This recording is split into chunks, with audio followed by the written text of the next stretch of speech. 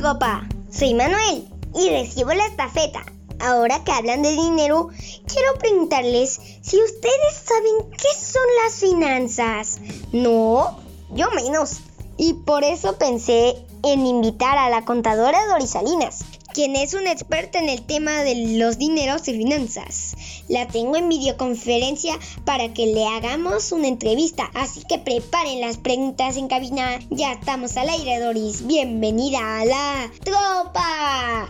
Hola, ¿qué tal a todos? Mucho gusto estar aquí con la Tropa. Es un honor estar aquí con estos chiquillos para aprender más sobre finanzas y contabilidad.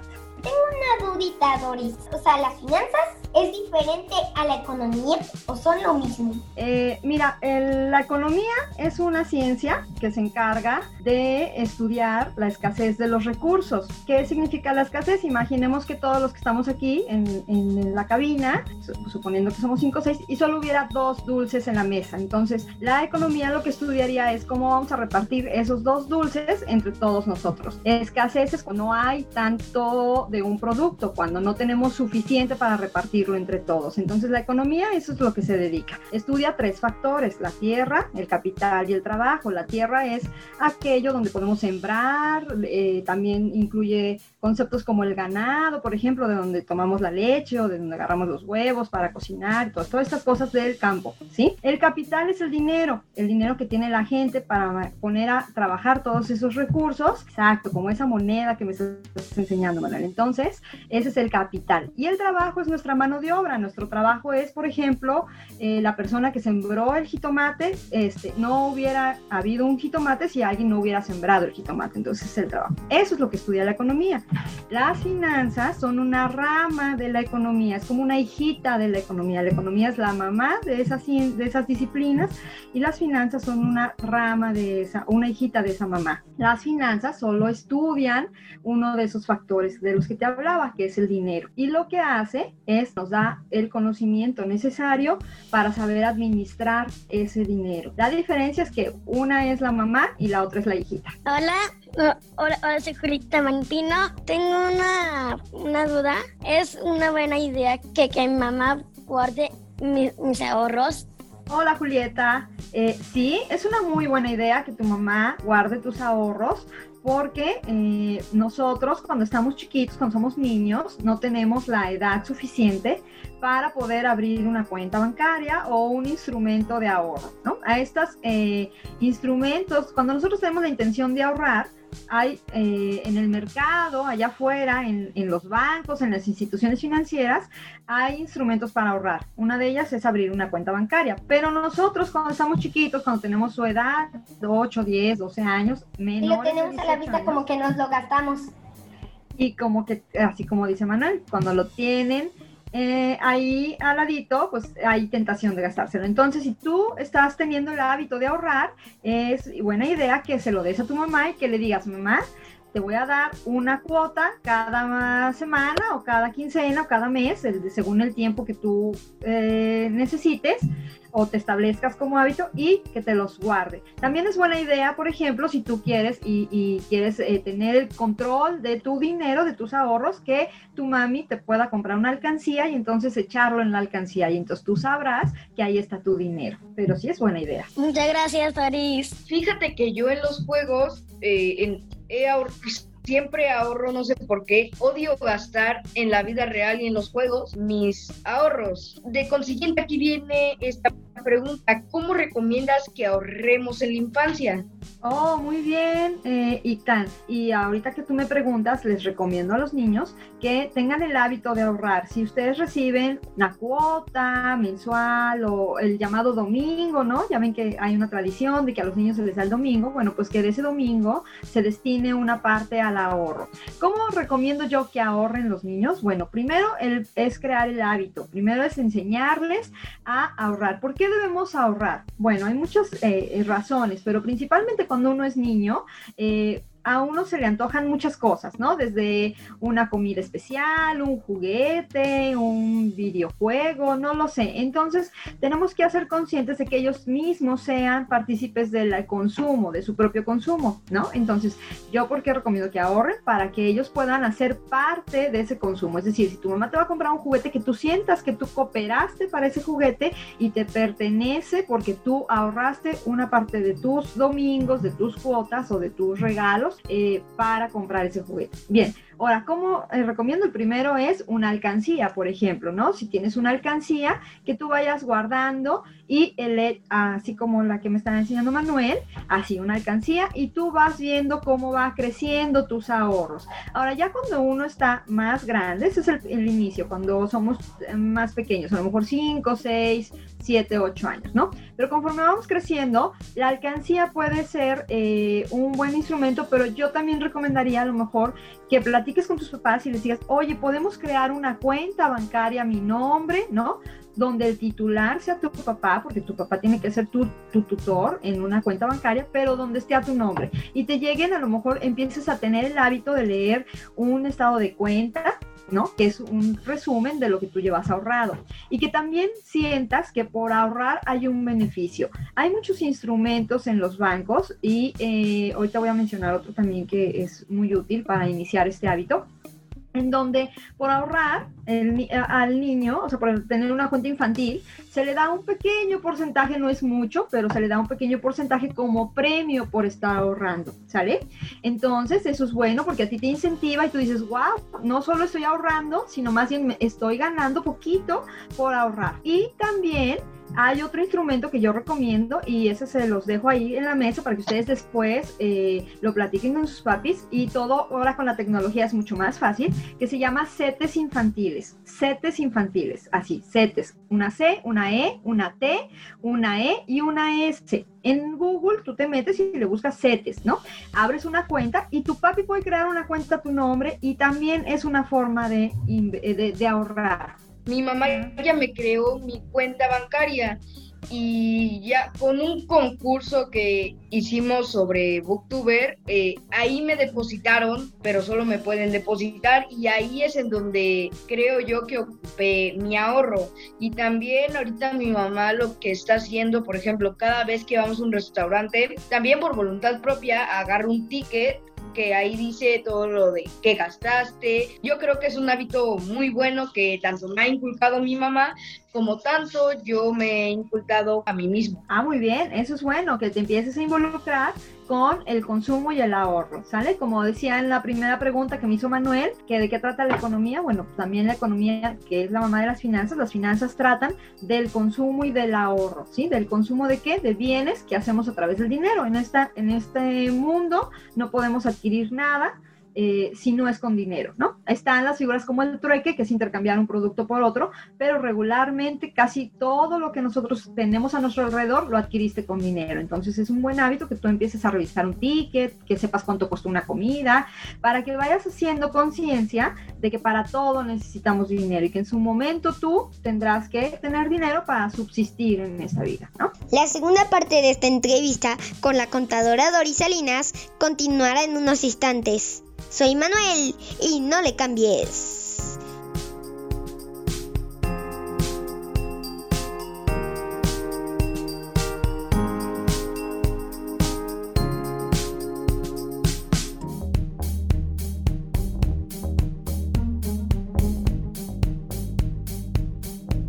Por acá, Tropa, le saluda nuevamente Manuel, listo para continuar en la entrevista a nuestra invitada Doris Salinas. Doris, también quería hablarte que soy gimnasta y ha visto que mis papás me llevan a la gimnasia y ocupo dinero. Mi pregunta es si soy gimnasta y puedo ganar algún dinero practicando algún deporte. Ok, esa es una muy buena pregunta. Ahorita que estás chiquita y que te llevan a la gimnasia, tú no puedes ganar un dinero por practicar el deporte. El deporte es una actividad de recreación y que contribuye a tu bienestar, ¿sale? A lo mejor la manera en que puedes obtener un dinero, pero no sería como tanto una actividad que tú estés buscando ejercer para ganar dinero, sería a través de una beca, un estímulo o un subsidio. ¿Qué es una beca? Es un apoyo que te da alguien, ya sea alguien privado o gobierno, por ejercer una actividad, ya sea recreativa o artística e incluso intelectual, ¿no? En la escuela a veces nos dicen que hay becas. En la escuela donde estudiamos, esa es una beca intelectual. Una beca deportiva sería la que a ti te ocuparía. Una beca por ejercer la gimnasia, por practicar la gimnasia. Pero en un futuro, cuando ya seas más grande y si tú decides seguir en este camino de la gimnasia, podrías obtener dinero precisamente, no exclusivamente por ejercer la gimnasia, sino como apoyo a tu actividad. Quiere decir que habrá gente que verá que tú eres muy buena y eres excelente gimnasta y te diga, yo te voy a apoyar a impulsar tu carrera. ¿Cómo te voy a apoyar? Dándote subsidios, estímulos extras a las becas que tienes. Y entonces eso se les llaman patrocinadores. Y entonces los patrocinadores te podrán apoyar, a lo mejor quieren tu imagen, tu nombre en su marca. Imagínate que tú eres una muy buena gimnasta y Nike, la marca de Nike, de los tenis que todos ubicamos, dice, yo quiero a Julieta en mi marca de Nike para gimnastas. Entonces, ¿cómo te va a apoyar? Bueno, tú le vas a decir, bueno, yo te presto mi nombre, pero necesito apoyo para ir a las Olimpiadas o necesito ir para el campeonato de gimnasia. Entonces ellos te van a patrocinar, te van a apoyar, te van a como cobijar para que tú puedas ir a esos eventos y esa es una forma en que puedes obtener ingresos a través de esa actividad. Gracias, Doris. De nada, Julieta. Muy bien, Doris. Yo a los 7 años inicié no una empresa, pero como un negocio de chocolatitos. Lo que yo hacía era fundirlos, darles forma y de ahí los vendían. Y por eso te pregunto, ¿cuáles son las mejores opciones de empresa que podemos empezar desde que somos niñas y niños? Primero que nada, felicidades por esa iniciativa que tuviste de tu pequeña empresa. Sí era una empresa, ¿sale? No importa que una empresa sea de una persona. El hecho es que tú ya tenías una organización pequeña, pero ya tenías un objetivo de vender chocolates, producías chocolates y obtenías dinero por esa actividad. Eso es una actividad productiva, ¿sí? A eso se le llama actividad productiva. Yo recomiendo que si ustedes ahorita no lo necesitan, no realicen una actividad que les implique mucho tiempo, porque ahorita sus prioridades son su escuela, su bienestar físico y su bienestar de salud y cultural. Ahora bien, si después de cubrir todas esas necesidades que tenemos cuando somos niños, te sobra tiempo y tú tienes la inquietud, así como Ictán, pues recomiendo que se busquen actividades, que sus papis les apoyen en actividades como este tipo. Por ejemplo, comprar cosas para venderlas, comprarlas a precio barato, a precio de mayoreo y que tú las puedas vender en tu escuela, por ejemplo, que es el principal mercado donde tú podrías ofrecer tus servicios, porque ahí es donde tienes mayor acceso a la gente. Hacer algo desde casa, algo casero como los chocolates y venderlos en tu escuela, esa es otra actividad productiva. No tiene que ser chocolates, pueden ser a lo mejor que si te gusta la repostería, realizar artículos de repostería, pastelitos, galletas y venderlos. También podrías venderlas en tu comunidad, en tu colonia, en tu calle donde vives, con tu familia, ¿no? Y también podrías a lo mejor no solo intercambiar productos, sino a lo mejor también podrías hacer algunos quehaceres o tareas. Si te sobra tiempo, podrías ir y decirle al vecino, yo le saco a su perro a pasear, ¿no? Y me paga algo por sacar al perro. Adentro de casa no podemos cobrar por ayudar a nuestros papás, porque es algo que nosotros colaboramos. Nosotros somos parte de ese equipo que se llama familia y como equipo tenemos que colaborar a lavar nuestros trastes, a barrer nuestro cuarto, a escombrar nuestro cuarto. A eso no lo cobras. Cuando nos pagan solamente en algunas acciones que realizamos por dedicación, pero no lo hacemos por obligación. Exactamente. La caridad técnicamente.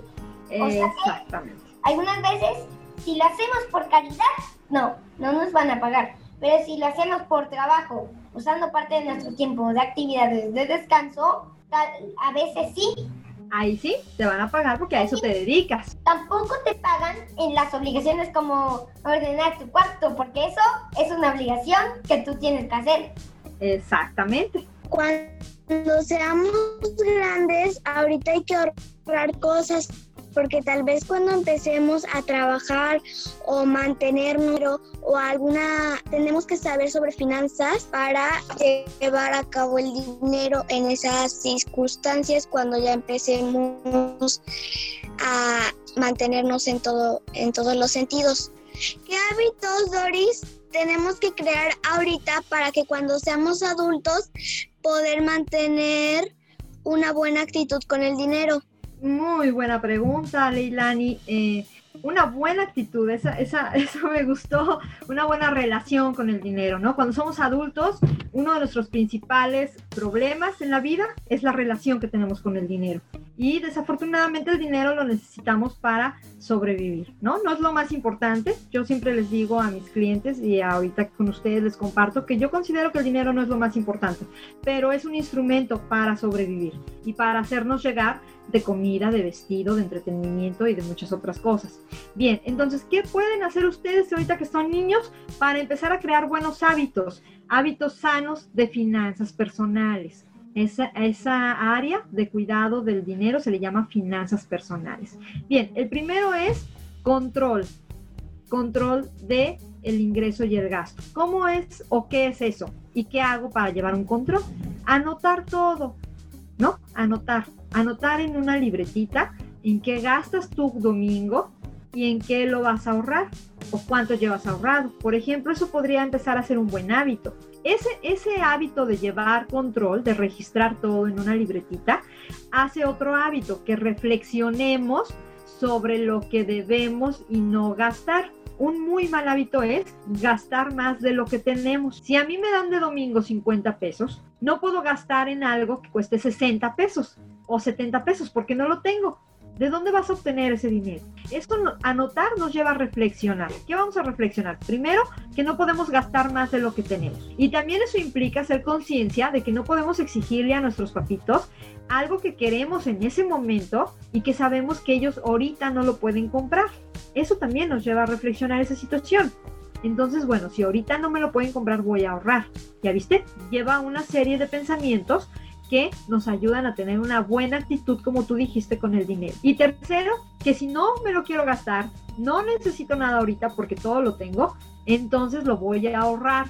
Una pequeña parte de ese dinero lo puedas destinar al ahorro, ¿sí? Esos serían 3 consejitos sencillitos que pueden ir haciendo que tú tengas una buena relación con el dinero y sobre todo que vayamos haciendo conciencia, que es algo que no fomentamos en los niños, sobre la conciencia del dinero. Bueno, pues yo agradezco mucho la invitación a esta entrevista, a esta charla. Me gustó muchísimo platicar con ustedes. Espero haber contestado todas sus dudas y sus preguntas.